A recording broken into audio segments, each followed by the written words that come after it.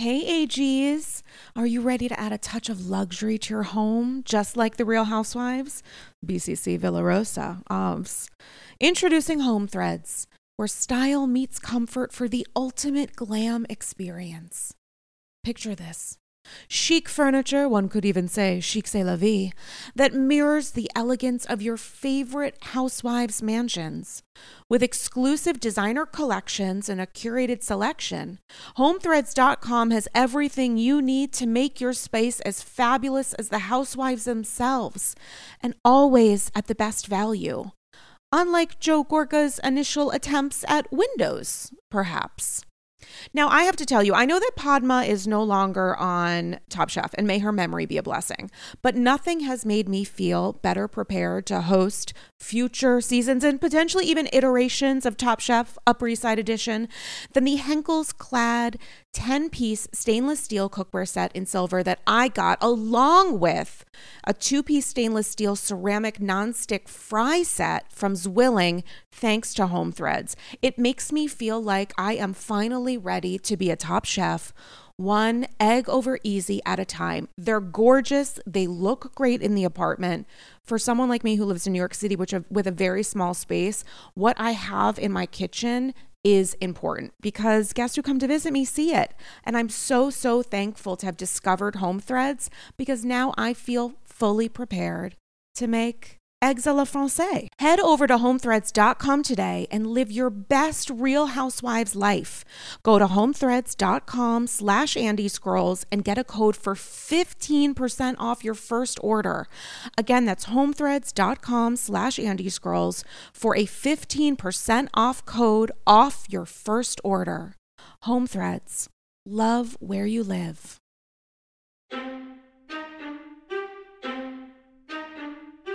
I don't take life for granted. At this point, it's all gravy. Get it? Gravy? Get it? Gravy? Yes. Thank you so much. I'm ready to be a house husband, but I'm not quite that rich. But I have a lot to be thankful for. It's the holidays, bitch.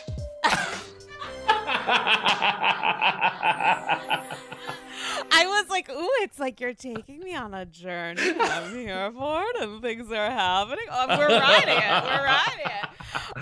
You guys, it's a Thanksgiving spectacular. I'm putting that on my ass. It's Andy's Girls. It's episode 268, and I'm so excited to be joined by one of my favorite guests who puts me in the holiday spirit regardless of when we record. I love this person so much. You know him as news and entertainment journalist and pop culture expert. Welcome back to Andy's Girls, Richie Sky. How are you? Thank you for having me. You know what?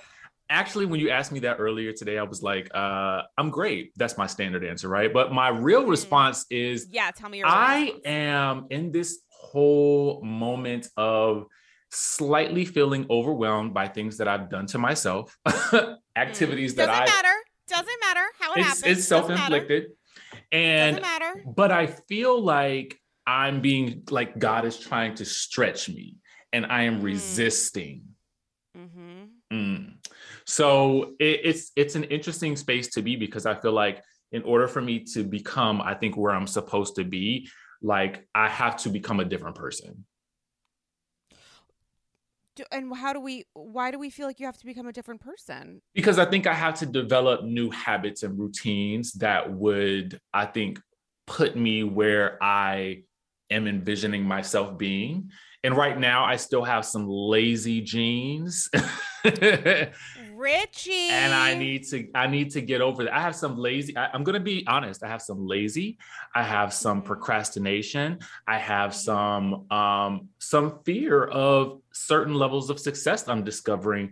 And it's quite the interesting journey that I'm on right now. Yeah. I hear you and I appreciate your candor and I don't want to take away from that at all. However, I'm just gonna add a little shush, as I'm known to do. Also, because I had therapy literally that ended 30 minutes ago. Is it possible that we do a little bit of a recalibration, a little, in the sense of like being kinder to yourself, even you could even take it from the most positive aspect of like, I don't need to change who I am. I don't need to be a different person. If there are mechanisms that you feel like can help you with any professional situational anxiety or stress, if it's possible to work towards that, great. But like, also you have survived until this point. Right. So you're obviously doing something great. Like, regardless of the professional or including the professional, you are a whole person. It is not just your incredible work success, of which we are all aware, and your goals and you know, where you want to go next. I mean, the same body that got you to that point is the same body and spirit and soul that got you to survive a global fucking pandemic. You are in the middle. We keep forgetting that we're still in this, and I don't mean it from a safety perspective, but I do mean it from like a survivalist body sensation. And it is possible that some fears, anxieties, and I'm not putting this on you, I'm saying very generally, not specific to you, but any experience or a feeling of like procrastination, which is like I now understand it to be, for my own life, a reaction to like trauma I experienced when I was younger, and like the changes your like genetic coding essentially, and the way that I experience procrastinating is actually related to a trauma response and anxiety that I feel, and like fears and blah blah blah. So much fun.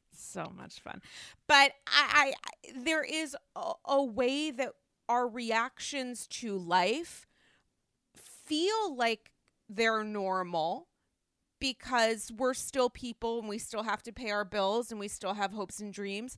But the actual experience of where we are now, it is a fucking miracle that the people who are listening to this pod, you and I, anyone who's not, that we are still here after what has happened in the global world, the connective thread, the trauma that we have all experienced since March 2020, and for many people years prior, you know? Yeah. So I get you, and I'm not taking away from that, but I do think acknowledging how far you've come, the fact that you are human, the fact that working on yourself and through stuff is great and important, but also just like a slight zhuzh in the idea that you are doing so well and you are working on career moves in a global pandemic. Do you know how hard that is? Do you know how strong you are to be able to say there are things that I want to change? You're in the middle of a global pandemic and you are working on this stuff. That's incredible. I just, through the lens, I added a little zhuzh to that. But you know, and I definitely needed that, you know, but it was funny. I was thinking to myself, let me just really state how I'm feeling right now, because I love that. I mean, so often I feel like we give the standard response, and I was like, yeah, you know I'm great. what? How are you? Not going to do that today. I love that. And you know what? Honestly, it's so helpful to me and inspiring. And I recorded pretty recently with Emerson Collins, and I asked him at the beginning of the pod, how are you? And he was like, I don't know how, you know, like he said, you know, as a part of his response, he's like, I'm actually really focused on like responding in a way that is connected to how I truly feel.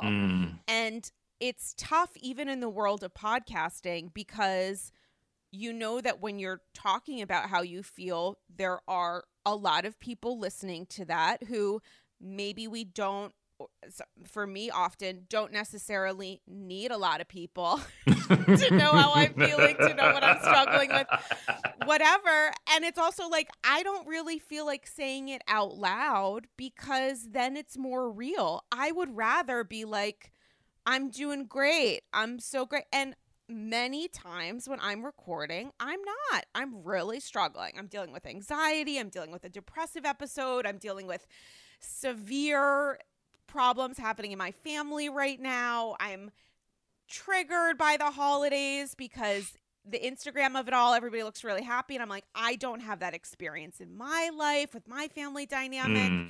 It's a lot. So I am really appreciative for your bravery, which is what that is, to tell how you feel, because it's allowing me to feel vulnerable and to open up, which I honestly wouldn't have done. But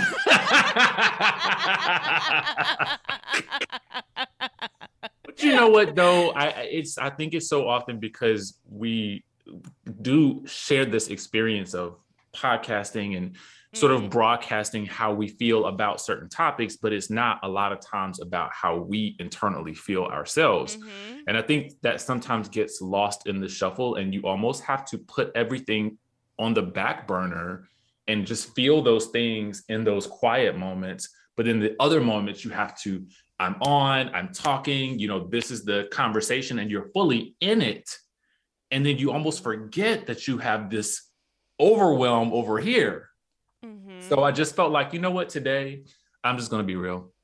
I appreciate that. And it's something that I struggle with, because it's like I have to be sometimes, just for my own mental health, aware of what I'm saying, in the sense of when I'm like very vulnerable for experiences, because you've been on AG so many times that it's all about discussing the housewives and all things about the women's behavior that we love to discuss through the lens of our own experiences as human people. And the show has become a little bit of a sweet spot for that, where it's like you really, the best conversations happen when people allow themselves to really share how they feel. And you don't have to share like personal, it's not like a requirement, but it's helpful to hear a person's voice and perspective when they're being truly honest. And the flip side to that is that, as a part of me sharing my opinions, which is just one person's opinion with 268 episodes behind them, but plus Patreon, but it's just one person's opinion, but it's often informed by my experience. And the difficulty that I have faced is, for my own like mental health journey, figuring out a way to stay honest and yet still to be able to understand that people are going to criticize, troll, attack mental health experiences that I have shared, and to find a way to navigate that so that I still continue to do this, but I don't feel like I am, to figure out a way to somehow navigate the discomfort. Yeah. Sometimes the biggest challenge is just trying to figure out and navigate that, and to still be able to find spaces in which to open up, knowing that every time that you do, part of opening yourself up is opening yourself up to that kind of reaction. It's tough. It's like not what you would expect for a quote unquote podcast about housewives, But it is what it is. It is what it is. It is what it is. I mean, what are you doing this week that is going to be good for you? What are you doing this week to be gentle and kind to yourself during the global pandemic and also Thanksgiving? That's the good thing. Tomorrow I'm going to drive home to my parents' house. It's going to be a 5-hour drive where I will just be. Listen, there's a good and a bad to that. The bad is it's 5 hours. Okay. Like the reality of it is that's bad. But the flip side of that is that it will allow me time to just breathe.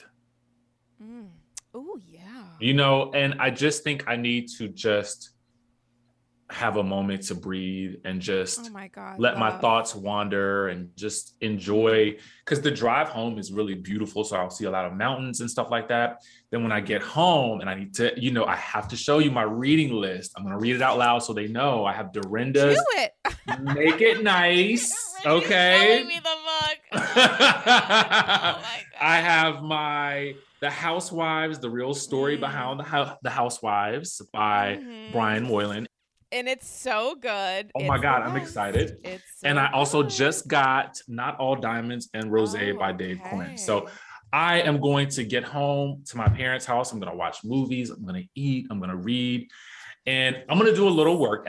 Absolutely. But it won't be so much that I am overwhelmed. I love that. Are you thinking music? Like, what are we thinking for the car? Are we thinking silence? What are we thinking? Are we thinking It's radio, if that's still a thing? definitely Like going to be music. podcasts? I may listen to a Mm. couple of podcasts. I may, Mm-hmm. sometimes I have some audiobooks that I've downloaded that I may re-listen to. Mm. Just to kind of like, again, just let my thoughts wander and just enjoy the scenery. I love that. I Hmm. love the way, see how we like you shifted my perspective of a 5 hour. I can't drive a minute without, unfortunately, like running over a cat, which happened. I also fucked up some tires by running over rocks. Like, I couldn't. It's not possible. I technically have a license and like a perfect driving record, but like perfectly, You're like perfectly off the James road. Bond, a license to kill. I mean, it's both. If you're on the road with me, you're both shaken and stirred, is all I'm gonna say. So, I'm allegedly taking a train home. The Amtrak from New York City to Rhode Island for Thanksgiving is $300 round trip, but $300. That is 3 times too much. Can you believe? Can you? I haven't bought it Oh. yet, which is a really bad idea because I'm like, I'm waiting for it to go down. I don't know. I don't know how transportation works. I'm like, this should be less. So I'm not gonna. And then in an hour, it's gonna be like 8 or something insane. It's not gonna be that. But I would imagine that is a beautiful ride home in my mind. Yeah.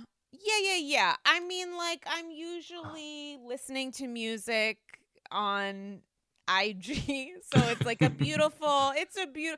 leaves are changing, the foliage, but like, I don't know. I don't fucking care. It's like when you grow up with it, you're like, I could give a shit. People that come to New England are like, oh, it's so beautiful. I'm like, but it's what I experienced. So I'm just ready to escape. You know what I'm saying? I don't like die for it. But listen, the leaves are changing. The seasons have changed since you were last on AG. And I feel like, for the next 5 to 7 minutes, you know what I'm saying, before we wrap? Let's get into it. Let's get into it. Listen, I need to know your thoughts. I have so many questions for you. And I feel like let's just talk about Potomac for a second. Okay. I mean, okay. 6 to 8 hours. 6 to 8 hours. What has your experience been watching this season? How do we feel? How are we feeling? Interestingly, I can my thoughts on Potomac are somewhat predictable. Okay. I knew that the editing was going to be phenomenal. I knew that the casting was I felt like it was well put together for maximum chaos, which I do enjoy. As usual, I was triggered by some things that were done by certain cast members, as I knew I would be. I did try to go into this season with an open mind and an open heart and a clear slate. But I discovered as I continued to watch that leopards don't tend to change their spots too much. So I left feeling equally as frustrated as I think I did. Not quite as much as I did last season, but I at least left this season with some hope for some fun with regards to the reunion. And the fun is coming by the way of watching Nicki Minaj, who is a fan of the show, really get in there and ask questions. And I felt like it gave the reunion because I'm not really a fan of a 4-part reunion. If it can be done in 2, let's do it in 2. But I get it. You want to stretch it out for advertising. Yeah. Hey, I understand it. But I do think that, for the audience's sake, I mean, listen, we don't need a lot of fluff. And to have to wait 4 weeks until you get to either the final part, which is supposed to be the magic. I mean, it's not always worth it, AKA Beverly Hills. But I do feel like, again, Nicki is bringing a shot of adrenaline. Regardless, I know some people feel a certain type of way about her, and I want to acknowledge that right off the top. But I'm trying to simply look at her from an entertainment perspective with regards to a show that I love and the job that she is doing on this show. That is it. So yeah, I mean, I'm here for it so far. I'm here for it so far. Again, there's still some problematic things, but aside from that, it delivered to me. I mean, I do have to say the last 10 minutes of part three, I was like, this is exactly the vibe. Like Nikki coming out and Ashley Darby being like, where am I? Ashley Darby immediately spiraling.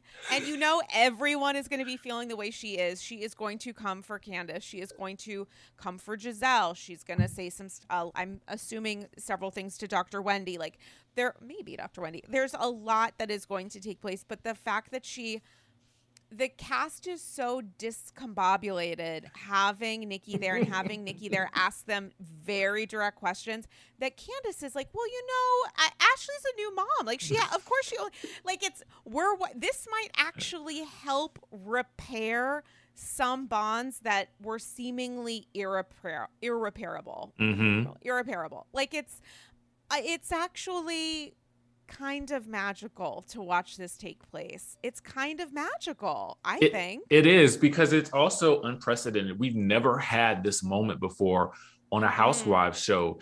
And I think for, Housewives to be where they are seasons upon seasons in the teens, for some shows, and, for Potomac, which is fairly still kind of a new kid on the block, to get this type of treatment so early on in season 6, I think it bodes well for maybe what we can hope for some of the other franchises to have, maybe just even if it's someone come in to kind of shake the table up, at the end of the season to ask some questions. I think that Bravo needs to think about incorporating some of that, because I do get that Andy serves a purpose as a host.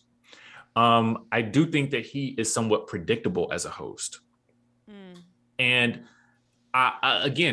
he is the face of the brand, and I get it, and I'm not mad at that. But again, having someone else kind of come in that can ask the questions that people really want to know, and then if the cast member does not answer that question, Andy kind of lets them kind of skate off into the sunset, even without really giving a response, but he can at least say that he asked the question. Whereas Nikki is like, no, we're going to dive deeper into that, because you didn't either answer my question or I want to know more. And that's what we, the audience, I feel like what we want. And there's also questions that he can't ask. Right. They're just simply questions that he can't and should not ask. Yep. That Nikki can, which I think is incredibly important. And it's also, obviously, there would be no point to tell these women in advance that she's coming on. And I do think that they were genuinely surprised. The fact that they did that fucking video bullshit at the beginning, and they intentionally made the internet or whatever, the video itself seems so shoddy, like she was out of a place of whatever. It was so smart. I really, because they know we get it, and it's oh, you can't even really see her, but she sent a video and blah blah blah. I mean, are you kidding me? So good. It just feels it feels really good. I do want to circle back a little bit to a leopard and her spots. Can I ask a little bit about what specifically? Sure. I'm going to pretend I have no idea what you're talking about, even though I think I do. But when it comes to the idea of someone behaving in the same way that you found upsetting or triggering, can you expand on that a little bit, and a reaction to how that was unpacked at all on the reunion, if so? Sure. I'll give you 2 examples. The first for me is Giselle. I have a sort of love. Oh, that's not what I thought you were going to say. Oh my God. I'm so glad I asked. I have a love, not love relationship with Giselle. Overall, I find Giselle amusing. Somewhat, but still yet somewhat predictable, because we know every season she's going to kind of be the person that comes in and does, the dirty work behind the scenes to get the storylines going, AKA bring up some rumors about Wendy's husband, Eddie, and bring it to the show multiple times so that we really digest it, that this is going to be a thing moving forward. Wendy calls her out on it, having seen it done last year to Monique. But what I found interesting that I felt like I was disappointed by was you know, there was a moment where Andy asked if there were any apologies that needed to be made to Eddie. And Eddie, who remained very calm, very chill, throughout the reunion and throughout the season for the most part, just comes across as such a nice guy. And I understand why Wendy was so protective of him. But, Giselle had a moment where when Andy asked if, she thought she should apologize and she said no.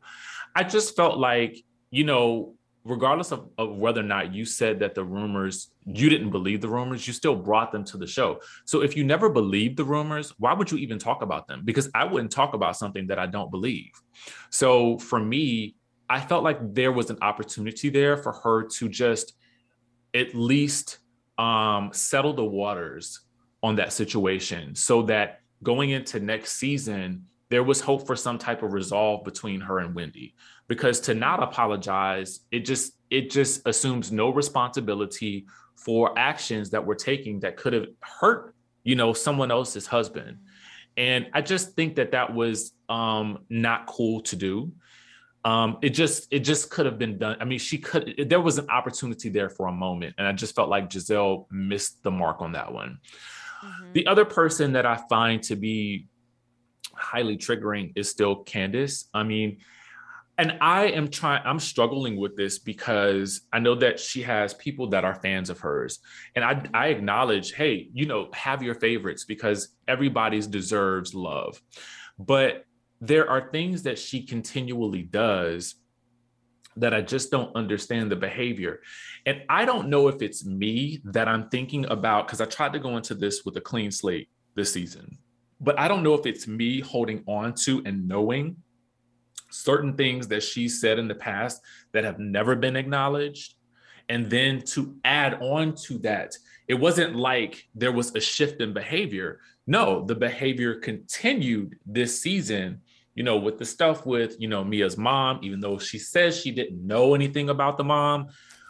It just seems very pointed to go there and to double down on it and triple down on it when you claim to not have known anything about it. This is a new type of insult for Candace. So it's not like she was running around saying your mama last year. If that were the case, then I would sort of be like, okay, but it wasn't. So, and then there's just the, calling Ashley, suggesting that Ashley was a slave, but, to be real, if the conversation had been reversed and Ashley had said that about her, there would have been a lot of uproar about that because of the colorism aspect that, Dr. Wendy and Candace have highlighted on the show. So you kind of have to say, well, you can't cry colorism, Candace specifically, but then, and I'm not saying that it doesn't exist because I don't know the inner workings of that show. But what I am saying is to cry about colorism and then to call someone a slave who is of mixed race, I just find that disturbing.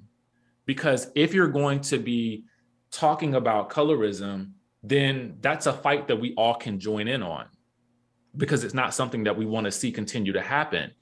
But you can't be that person, highlighting colorism, but yet calling your castmate a slave because her husband is white when your husband is white. So there's a deeper issue there that I just feel like I'm here for petty insults. I am, because it's part of the show. But I think that's such a huge issue and a huge topic that is so nuanced that a reality TV show, it's so much bigger than a reality TV show. And when you bring up an issue like that, it's really serious. And we as a community really need to stop and look at it when you say that. And so I just feel like she uses that term sometimes very cavalierly, and that is problematic for me. And it's hard to talk about because as a light-skinned man, I just choose my words carefully because it is something that still impacts the Black community. So in being in my attempts to be very real today, that's a real conversation that does need to be had. However, and I'm not saying that it doesn't exist within that group because I don't know. You know what I mean? I don't know the inner workings of it, but just stuff like that. And then, referring to Mia as a prostitute, calling her husband a pimp, stuff like that. I just feel like it goes a little bit too far for me. And that's when it begins to feel toxic. And I don't like that. And so that's what I mean by a leopard not changing their spots, because I don't feel like there's been any real growth. First off, thank you so much for sharing. It's a lot to think about. And I think the topic of colorism is so complicated to navigate because the women on the couch who are lighter skinned acknowledge the idea of colorism in society, but not necessarily on the show. And I think that sets up a really difficult navigational process because many things can be true. It is possible that colorism very apparently potentially exists on Potomac, right, and can be seen through the language that's used to describe behavior exhibited by Wendy and Candace that isn't used to describe anyone else in the cast. I mean, that the cast themselves use. It is possible that colorism is alive and well in society and also on the show. And it's also possible that there are racially insensitive and racially tinged phrases that are used by Candace against Ashley that are problematic. And it is also possible, on another note, that Candace's behavior is different from behavior from other women in the cast. And it's also possible that she's judged more harshly in general by the Bravo community. And it is possible that colorism plays a part in that. And it is also possible that Candace isn't held accountable for her behavior and brings up colorism in a way that it should be brought up and it should be discussed, and yet doesn't absolve her of taking accountability for going too far in a way that many people, obviously not all people, but many people feel is different from how other women fight or take jabs at each other or whatever else on the show. I got into this on the last episode with Joel Kim Booster, who was like, essentially, I don't see a difference between how Karen and Giselle battle and what Candace does. Like, Karen talks about like Giselle's like fucking vagina. I forget what she said, fat vagina or something, or like some sort of vaginal rejuvenation that hasn't taken place that she made jokes about. And he was like, genuinely, how is that different? And I said, I feel like it is. I'm telling you, as someone who is triggered by Candace's body and fat shaming and just ugly tropes that she relies on, that she is aiming for the softest, most sensitive part of a person. And if she feels like your body to me doesn't seem like an ideal body by society, I'm going to drag you for it. I'm going to do it consistently. Versus Karen and Giselle, where it's like they say things that obviously if you see it on paper, you're like, wow, that seems really harsh. But it's said to me in a way that is very dramatic, that Karen is not being literal. When Karen is talking about, to me, when Karen is talking about Giselle's vagina, she's not saying it as a way of like a gynecological examination would show, yada, yada. And when Candace talks about it, she says it in a way where I'm looking at the mirror of your body and I'm telling you it's not good, which is very different to be illustrative to me in a drag versus intentional in the way that Candace is. And it feels like that is a part of this. It's a very muddy, difficult, tenuous drive back for us to take, because there should be a conversation about colorism. And when Ashley says it doesn't exist, that makes all of this difficult, but it's also difficult because there are ways that Candace could be right about how people react to her behavior and how she is discussed by the Bravo audience and whomever else, content creators, Andy, however else. It is possible that there are absolute reasons to bring up colorism, and it's also possible that Candace is doing things that go too far, and it's very difficult to try to like have these conversations as a community. I'm acknowledging that I am a white woman. I can go fuck myself when it comes to topics of colorism. I am trying to listen to other content creators, and I'm also disagreeing with them. Like I can have a conversation and be a mature enough adult to say, like, I actually disagree with what you're saying. Like, I have the right to have a difference of opinion. Like, I have the right to use my voice and say how I feel. And I also have the right to say, like, this is very complicated. And a lot of people have opinions and a lot of elements of them have truth. And the problem for me with Candace is, like, she celebrates the fact that she doesn't take responsibility. And that's tough. And it's also tough because it's very apparent to a lot of people that a lot of this stems from her relationship with her mother, but it doesn't absolve her. There's no absolution. Is it the right use of the word? I don't know. Happy Thanksgiving. It's not, she is trying to essentially cleanse herself of the behavior that she has exhibited by saying it is no different from anyone else. I'm just better at it. And that's a really tough dynamic when you get into issues of people being triggered and of going too far, because what happened to what Giselle and Karen are talking about? They had this beautiful moment where they're like, I appreciate that you don't cross my boundaries, and my boundary is my children. We all acknowledge that that was a beautiful moment, but where's the stopgap for Candace, where she thinks to herself, you know what would be great? You know what I could be the best at?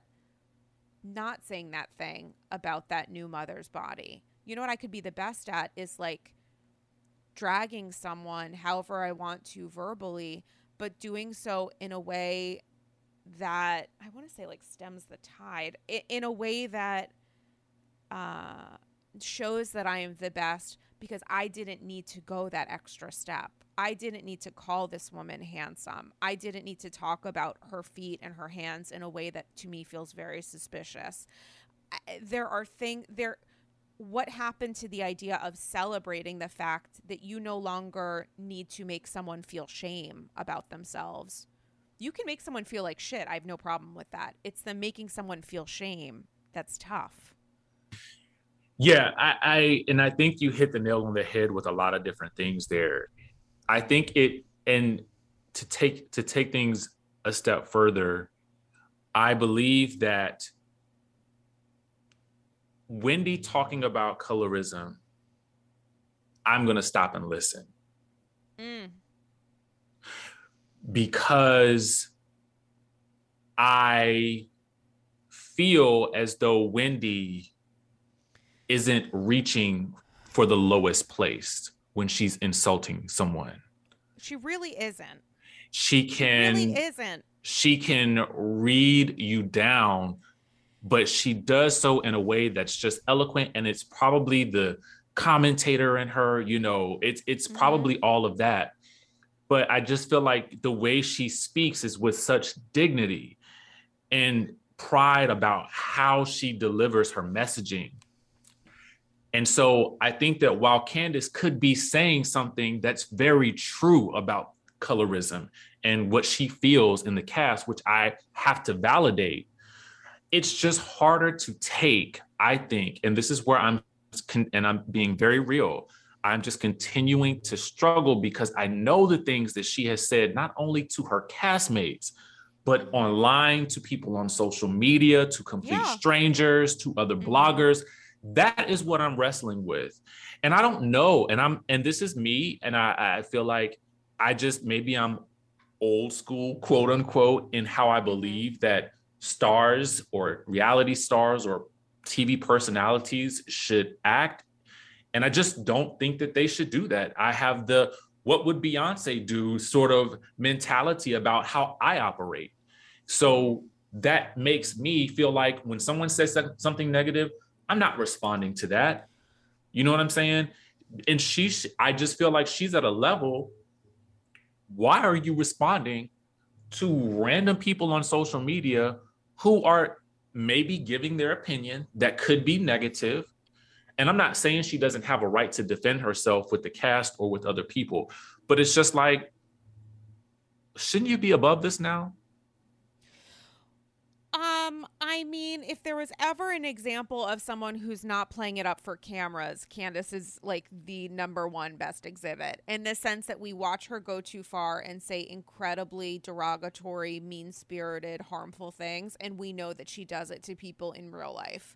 Like, we just know that she does. And the Candace conversation is so difficult because she is demanding accountability. She's trying to bring light to a conversation that's not often talked about. She's trying to have these kinds of conversations, but she's looking for one-sided empathy. She's looking for one-sided openness, in the sense that we're having these really difficult conversations, but you are unwilling to process when someone says that something is harmful to them, when you are shaming their body, or when you are wishing death on someone, or when you are calling someone a slave repeatedly, and we're focusing on a tweet and not the words and video that we watch this season. It's really tough. It's tough to balance because it requires an acknowledgement that how she is behaving as a result of that kind of language and behavior is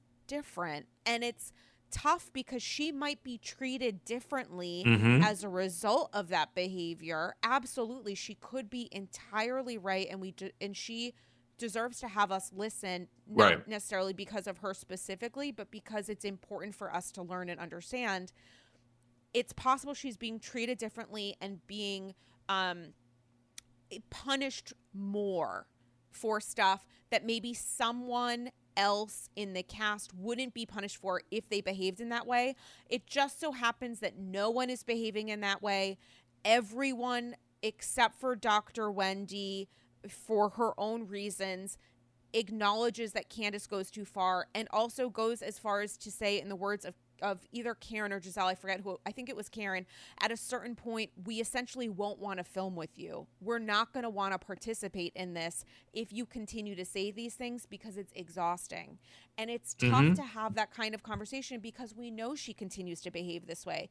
Even when she says, I'm getting better, we know that she's not. We know that she continues to say derogatory, mean-spirited, cutting things to people on social. And she may also go to that point because she's been pushed so hard by people, I'm sure, sending her death threats, saying terrible things, saying awful things about her mother, her relationship with her mother. But it doesn't change the fact that when we talk about what we're talking about on camera, and we know that it's a consistent, universal, long-standing behavioral model that Candace is following, regardless of who created it, it's still bad. Like, it's tough. It's why I appreciated the conversation with Joel, because he was like, I'm a fan of Candace and I think she's great. And I acknowledge that what she said is like, he had questions about why it was different, but he does acknowledge that she's like a complicated, and in some ways, he didn't use this phrase, I am using this, but like problematic figure. And it's important to acknowledge that. I think it helps our conversation when we're saying it. And it's also okay to be like, I don't see a difference. It's okay if you don't, but it's helpful to listen to others who do, hopefully. And even having said all that, I don't want to see Candace fired. No, I want Same. to follow her story. She has a very interesting dynamic with her mom and her husband. Okay. And I want to see all of that. And she's funny when she wants to be. She brings some humor and I feel like if she could just learn to master the gift, then I think that she would be an ultimate housewife. But I think she hasn't done it yet. And it may be an age thing. maybe it's something you kind of grow into. Whereas I feel like, Karen and Giselle, we look at them, and I feel like something that Karen said was they both kind of do these things with a little bit of a nod and a wink. There's some seriousness there, I think, sometimes, but there's still a nod and a wink, and they don't take each other seriously at all. Right. And there's a humor that you feel that we do not feel when it comes from Candace. And I think that she wants us to feel that, but it is not there. It's not connecting in the way that she thinks it is. So I'm hopeful that next season, that she learns how to toe the line of being entertaining without being offensive. I mean, it is the Candace construct is the great irony of Housewives, where people say repeatedly, we want you to be real. You seem too manufactured, you're performative, you're putting on a show. And Candace is being very real when she says it. We know she believes it. And you know what? Like, I will say less real. I will say, you know what? You are absolutely right about that. I'm going to acknowledge that. She's real. She's real. Honestly, and that's something that I'm sure it's something that people are attracted to, in the sense that, like, we know she means it. We know she does this in her daily life. And we also know, based on the model of her mother, that maturity in age does not mean anything when it comes to emotional maturity and the ability to take accountability and responsibility. Because the way that her mother on that fucking phone call was like, I'm going to apologize to Chris. No, you're not, because we know you're not, because we know that her mom takes joy in, unfortunately, what is resulting pain to her daughter, to her son-in-law, to his family who watches every episode. It's not a great, what I did think was really illuminating was Candace saying, and Chris acknowledging, there are great things about Dorothy. Obviously, she's really a great person in many ways. And there are also things, when I look at her, there are things that I am trying to unlearn in myself. There are things that I am trying not to repeat. And I think that is helpful. And I think it's just one of those things where maybe because she knows, as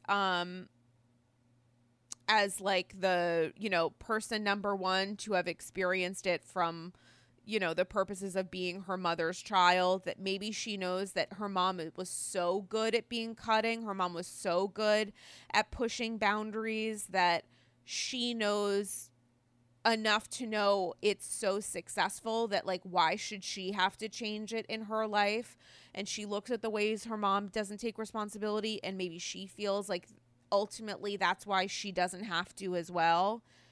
And maybe, I don't know, I've never thought about this before, but like, maybe she thinks that if she starts on the process of taking responsibility and being accountable and being apologetic for her behavior, which I don't think she wants to. She thinks of it as a positive attribute, that she uses her words well.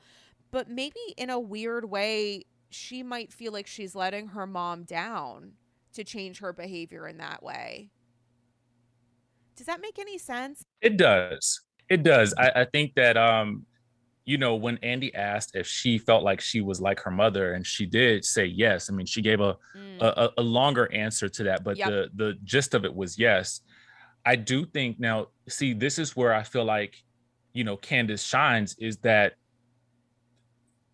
I do sense that there is this very complicated relationship between her and her mother, and us trying to figure out where that's going to go, and how is she living in her mother's expectations of who she is supposed to be. And I think that Candace also is, in some ways, I think, emulating maybe what she sees from the other ladies.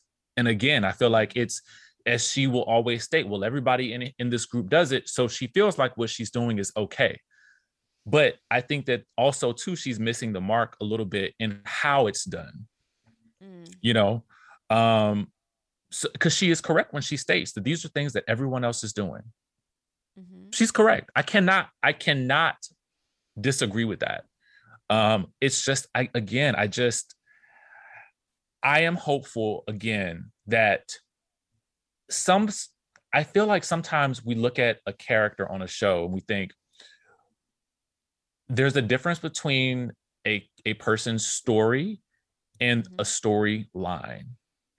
And I think even Nikki kind of mentioned this, she was asking Ashley if, did you carry your breast milk down to Williamsburg, or something like that, because you didn't have a storyline, indicating that she jumped on Gizelle's bandwagon with Wendy because she didn't have a storyline. But I think that there's also this idea of story, a person's story, which is really what we're supposed to be following when we talk about reality TV shows. I think it just gets convoluted with this idea of a storyline, which is obviously their through line for the show. But a person's story, I think, is what is naturally happening in that person's life. And Ashley's story of her and her husband and having the second child, that's the story to me. Similar to Candace, her story is her complicated relationship with her mom and that dynamic with her and Chris and her mom. And I think viewers have maybe not gotten the full scope of that, because as Chris stated in the episode, hey, listen, you guys have me painted out to be some type of, nobody. Yeah. And I had a whole other house that I was paying for. So yeah, I mean, why would I pay for their investment property when I've got a whole other house? We never got that, So I again, this is why I hope that maybe, I don't know if there's some type of pressure to, again, emulate the shady dynamics between, Karen and Gizelle, between like, Candace and Ashley, or Candace and Mia. And maybe she's, in our eyes, I should say, maybe she's going too far. And maybe less focus on that and more focus on the real story. Yeah. Which is her relationships with her family, because that is interesting. And that's what I want to see from her. Yeah, and it's hard because it's like equal parts. If something is upsetting, it does feel like there's a responsibility to talk about it, and also it's exhausting to discuss. Like, it's like, there's no win here, because like I don't want to talk about it, but like I can't get past it. It's why the first two parts of the reunion were tough for me.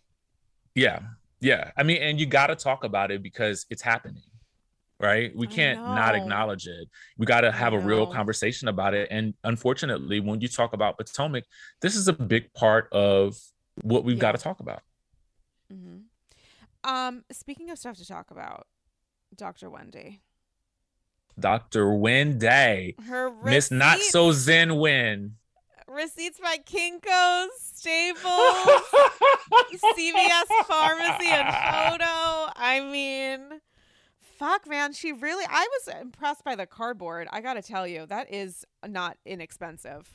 I was impressed by the cardboard as well. You know what's funny? So to watch Gizelle and Robin's reactions, I think were funny because I from my understanding, Gizelle and Robin kind of both just go into the reunion, like, at least Gizelle, unprepared. Like, there's nothing that she's going to prepare in advance. Actually, she seemed like, I mean, not that she was, but she seemed like on Xanax or something like that, because it just seemed like she was just kind of like barely there. She was a little subdued. Yeah, it was very interesting. Subdued. Very, very interesting. And so I think because of their reactions to Dr. Wendy's receipts, I should say, I felt like some of the viewers I noticed when I was doing my lives, felt like, Wendy was doing too much with her receipts. And I'm like, I don't think she was doing too much per se. Maybe her presentation lacked a little bit with the loose leaf, but I with the Sprint phone bill, you remember I was talking to my audience. I was like, remember back in the day, we used to get those Sprint, for Sprint users, I know, but we used to get the phone bill statement or whatever, and it was like 20 pages of like all of your calls. I was like, 100%. she went back and she got all of her statements from those calls. And for Andy, who unfortunately sometimes is not too clued in on the women's interviews and things that they do to understand why Wendy brought that. I mean, you have to really be in the weeds, like myself, to understand why she printed out that phone receipt, because Giselle said in an interview that they had that they never talked, or they had a conversation or something like that. So Wendy's receipts to me made sense. And I understood that she knew she was going to be gaslit. I felt like she was being gaslit. I felt like I was gaslit a little bit. So I felt like she felt like they were necessary, but I don't know that they landed with the audience or with Andy. I mean, they did feel a little, they didn't feel entirely effective, because I think what she was saying was like, you're lying about an hour-long call or whatever, and like you're going to say you call me back, but I have additional records. But the thing is, it's so inside baseball that it's like, that doesn't, we need more of like a narrative. Whenever anyone brings a receipt, it's just, you're heightening the chances that this is not going to land. The thing with Monique's binder that was so amazing wasn't actually even the receipts, which were like, okay, like great, but like also very inside baseball. It was the fact that it was like organized and documented. She literally had a binder, like with tabs, like with everyone, including her allies, just in case she needed to like bring those out. Like, that is very funny. But you know, a loose leaf after a year after a binder is a tough navigation. Like, it is a little bit of like, it's skipping a generation here. You know what I'm saying? But and I'm sure she's what was important to understand was that the crisis between Robin and Dr. Wendy came as a result of playing telephone, where Robin is saying, regardless of whether or not you believe it, Robin is saying, I genuinely did not understand what you guys were talking about. I wasn't sure if it was the stuff we discussed privately or something else. And she is saying, I wasn't trying to stir shit up by asking, what is it you're talking about? I just want to make sure that we're all talking about the same thing. And then with Dr. Wendy and Giselle, where Dr. Wendy is saying, and regardless of whether or not you believe her, and we don't really know because it's like sliding door style, we don't know, we haven't experienced it. I would have felt better if you had actually said these things to me and said it in a way where we were all clued into the reality of like you talking about a blog that's talked about you having like STDs or something, where you're acknowledging that you don't believe it, and you're also acknowledging what happens when you talk about it on camera. And it's the single act of doing that. I feel like you were manufacturing for cameras, for TV, and I just need you to acknowledge the harm of that. Like, you can still say you were doing it because you were worried about me, regardless of whether or not I believe it. But some of your behavior does seem to show that your concern was maybe less about me and more about having something to talk about. Yeah. You know, I don't think she'll ever get that. No, I don't think she will. And I think that, you know, the Robin thing kind of just, oof. That's where I was like, am I being gaslit right now? Because now I'm feeling bad for Robin. I just, it's one of those situations where it's a sticky situation, because I can't prove it one way or another, whether or not she really felt like that. But she did give a plausible reason as to why she might not have realized that's what it was. But it was a little odd, because in a scene prior to that Robin later said was chopped and screwed, we saw Giselle, or we at least heard Giselle mention those rumors to Robin while they were in Williamsburg. So those little Easter eggs, I felt like, led me down the path of, Robin, you know exactly what she's talking about. Your buddy just mentioned it to you. That's a really good point. That's a really good point. And also, like, if you don't know, is it because you really don't know, or you want to make sure? like, is she thinking from a production perspective of like both? I That don't part. know. And I also want us to like talk about this so that like the framing of this makes sense, because you and I have texted or whatever at whatever point, and I was asking you about attorneys for this blog and what kind of attorney is Eddie, and that was done in private text message. So maybe the folks at home don't know. I mean, it would have been helpful looking back. It would have been helpful if Robin had been like, "Oh, is this about that thing that you and I discussed?" But then it ties into a whole other thing of like, "Oh, this had been introduced in a different way that wasn't Giselle." Right. I don't know. It's one of those things that we won't. It was illuminating in the sense of like understanding Robin's perspective a little bit, and I think Wendy was hindered from the receipts because even if they showed that Giselle was lying or manufacturing something, even just about the phone call, from a reunion narrative perspective, it's not going to win. Like the win here to say that Giselle said a phone call was longer or didn't happen, even if it's super influential to the actual crisis here of why she's bringing this stuff up on camera or the fact that I was hurt by it or whatever else, you're not going to win on that. It's like Carol's receipts from Carol v. Bethany. Like you might prove something, but you're just going to be mired in paperwork. It's not from a performance, like reunion performance perspective. It's just paperwork. You It's just honestly, paperwork. you It's hit HR. It's Cindy from you HR. hit the nail on the head. I mean, I think that there is something to be said for a reunion performance, and I don't mean like Yeah. how well you're doing, but how did what you say, how was it, how did it land, Yeah. and that was unfortunately Carol. You know what's funny, and I was just thinking about this as we were talking. I was like, I'm gonna need a part 2 to Dave Quinn's book, and I haven't even read part 1 yet, the first one. Mm. But on the behind the scenes of how certain things like this worked, and I'm glad you brought up the Carol and Bethany thing, because Carol, listen, if you that season, Carol throughout the season ripped Bethany to shreds, okay? Mm-hmm. Because she wrote it down in those blogs.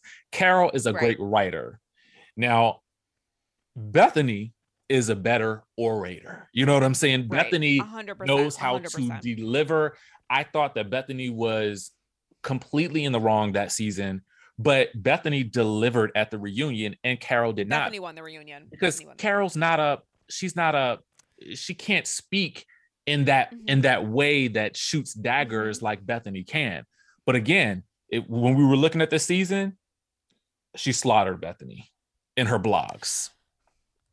I mean, and you could sort of compare that a little bit to the Giselle of it all in this sense. And this is something that people have in her cast have said about her. Maybe it was Candace, or maybe it was also the audience that I'm thinking about too. But the idea that like Giselle is very, very, very good in confessionals. Very. And she's not necessarily going to be the person to respond in the moment in scenes. And so it's like, does it mean it's more produced, or does it mean that's just a part of her personality? She feels more comfortable being shady, or however you want to encapsulate that behavior, in a confessional when she's shooting this shit with a producer than she does in group dynamics. Or maybe she feels like the weight of it will be better when done in a confessional than a group dynamic. And that's why sometimes at a reunion you don't necessarily feel that energy, and so it's like she might genuinely be off, she might genuinely be a little subdued, she might know that people are going to be coming at her for the ways she came at them.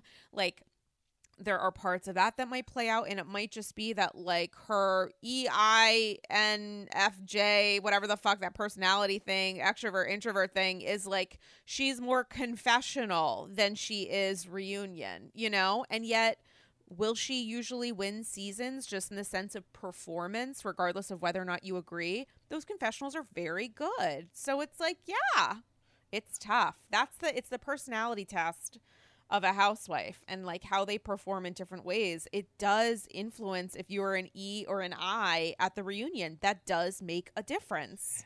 And I think that's where I go back. If we circle back, I mean, that's my love and not love for Giselle, because she is an ideal housewife in the sense of when she's in that confessional, she is on it, but like Candace stated during the reunion, she's not good in the moment. Mm-hmm. So maybe I think she just knows her strengths. Mm-hmm. And she just plays the cards that she knows will win her the deck. I totally agree, and I do want to shift gears a little bit. This has been so Potomac heavy, and I love that about us. But I do want to shift gears a little to getting your thoughts about Salt Lake City. I mean, when we talk about stacking the deck and performance and behavior, there are so many different kinds of performances and behaviors to unpack. But I'm really curious for your thoughts on the Lisa and Meredith of it all when it comes to talking about their own relationship or Jen or Mary. On the performance scale, believability scale, or your reaction to them scale, how do you find yourself responding to what Lisa's doing and what Meredith's doing separately or together? Real tough question. I'm going to be very honest with you. So, As you should. Lisa, I really like Lisa much of season 1 and even going into season 2 and this season as well. She, to me, I got her work ethic. I got all of that. I understood it from a personal and business standpoint. But looking at this show as a housewives, like as someone who dissects all things housewives, that dynamic between the two of them is, I feel like, leaning towards Kyle and LVP level of frenemy-ship, simply because I feel like they're beginning to diverge and they were once seemingly so close. A lot of people think that, Lisa is sort of self-producing or producing in general, just making the chessboard move. I can't speak to whether or not she is, but it looks like that. And what it looks like is Meredith is on the Kyle end of things, reacting to what's happening. Does that make sense? So whereas I felt like on Beverly Hills, and it pained me to come to this realization, but because I'm still a huge LVP fan on Housewives.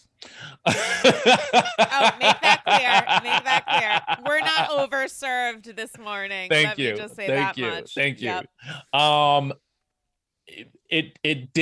I was one of those people that until the very end, I was like, she is not manipulating you women like this. She is not doing it, because I felt like she was probably just really good at it, good at her job. And it wasn't until I think the show somewhat about Beverly Hills became about the women trying to find a way to bring it to light. But that's a whole nother discussion.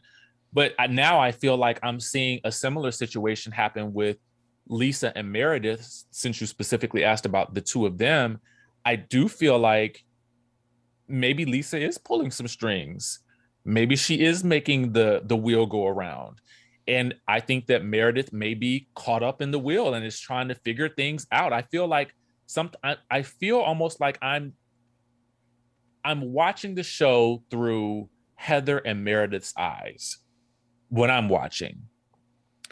And it's funny because Heather is oddly Team Jen. Meredith is now oddly Team Mary. I mean, it's just like two of the wildest characters on the show. You have two of the ladies who seem to be the most firmly planted in somewhat in reality, really staunchly like championing these two women, which I don't mind, but it's just an interesting dynamic on this show. So I just kind of feel like there is some LVP Kyle similarities there with Lisa and Meredith. That's so interesting. And it's also just the thing of like trying to understand a person's blinder is a really great way to understand that person. And I feel so much confusion about the Meredith of it all because she doubles down on her support, not just her support of Mary, but this idea that like what she's saying is these are all rumors. None of this is fact. So I'm going to, of course, not only give my friend the benefit of the doubt, but also say that the things that other people are saying aren't true because I guess I personally haven't experienced them, or I am unable to actually listen to what they are saying. And yet there are audio recordings, there's a ton of backup information, there are people that have gone on the record from Mary's church who have said these things. So Meredith, in the course of a single episode, is saying, well, I'm telling you I have security footage at a table, so you're going to believe it. I hired a cyber security expert or something to find stuff, so you're going to have to believe it.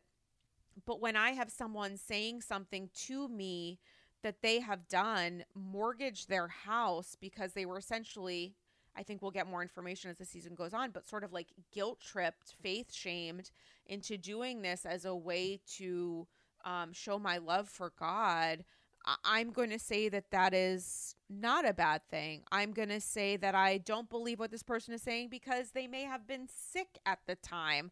I'm going to say that the other stuff that we all know exists doesn't exist because it hasn't been presented to me in a way that feels factual with a capital F. It's just a huge blind spot that she continues to believe is valid and correct, while at the same time telling us that Jen is a piece of shit based on X, Y, and Z. It's an odd when you're using exhibits while also refusing to understand what appears to be several instances of exhibited behavior from one person to the next. It's a little bit of whiplash, no? I think there's a lot of whiplash happening on the show at the moment, and I'm trying to. When I watched the last two episodes, specifically the episode before last, when they were kind of all reacting to it at the table, I tried to also, I in my mind, I did try to give each of the women a little bit of grace because I also understood that there is an emotional roller coaster that comes with. I can't even imagine being swarmed by police, and then to find out all of this information about, a cast member or a friend. I just think that it has to be a mind cluck, to try to wrap your brain around it. And then I think it is natural for everyone to sit around, put it out on the table, what you've experienced with this person, because that's what would happen in real life. Whether we want to believe, whether we, and this is regardless of whether or not Jen is innocent or guilty. Let me just say that. I think it's just that it's happened and you have to react to it. You have to get those feelings out. And I wanted to watch that episode and not judge how they reacted. But in moving beyond that, it was just interesting to note the parallels between Meredith and Heather and their staunch loyalties to their friends. Because is that a bad thing? Maybe. And maybe not. For Meredith, I think she hasn't had the experience that Whitney has had where where Mary has gone off on her. But it's interesting that Heather has had the experience with Jen of the text messages, of the being called Shrek or a manatee, all of these things. I don't know. It's just very interesting watching this friend group navigate their relationships with each other and how they respond to some of the more polarizing figures. And then watching the social media afterwards, after Sunday night's episode, it was like, what the heck is happening? Everybody was turning on each other. And so in my mind, this is going to make for a really interesting reunion because I cannot tell where the alliances lie anymore. I can't tell who's going to come out on top. It's oh my God, so many good points. Because when it came to the season 1 reunion, it was so interesting because we had the voice of the audience really making an impact in these cast members who were on TV in this capacity for the very first time. So we did see some changes in behavior, heightened reactions, and everything else. When it comes to the impact of the audience for this season, noting the fact that you have a criminal case that seems to be getting stronger and stronger by the day against Jen, potentially including participation of her closest ally outside of the cast with her chief Stu, with Stuart Smith. With Stu, I mean, there's going to be a lot of different kinds of impact into how she may or may not react on the show, also influenced by the fact that she may have this huge mega federal trial in front of her. And so maybe she'll be coached like Erica. Based on how she's behaving on the after show, I think she's maybe not. She might be advised, and she's probably not going to take it, and we're just going to see. It's going to be a big question mark. But from the Meredith perspective, I think it will be interesting to get pushback and to see how Andy moderates the idea of the Meredith and Lisa of it all, because I don't know what direction it's going to go in, and I don't know if any opinions are going to change. And I think in the last couple days, Meredith has gotten some negative or constructive pushback that's different from how people addressed her even the week before. So I guess based on her behavior on the after show and Watch What Happens, she is firmly in, not only in Team Mary's camp, but team this didn't happen, team people who say that bad stuff happened have a personal vendetta. And watching Lisa, I'm sure, receipt her way to her version of greatness, it's going to be a big WTF, but absolutely must watch. It is. I mean, like, what else?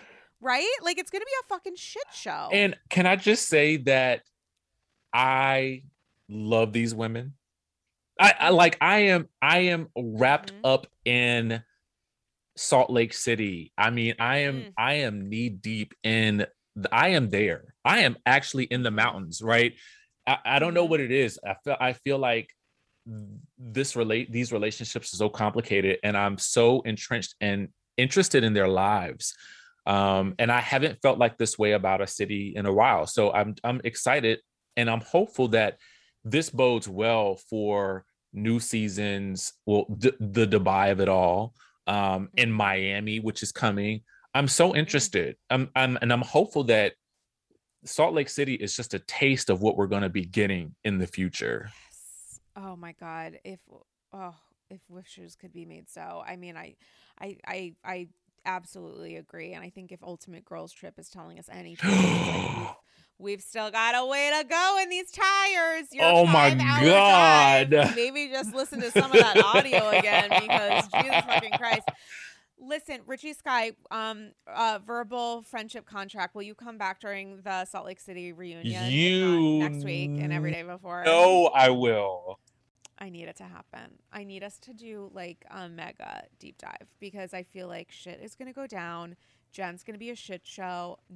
Lord knows I have no idea what genuinely, I don't know what direction Heather's going to go in.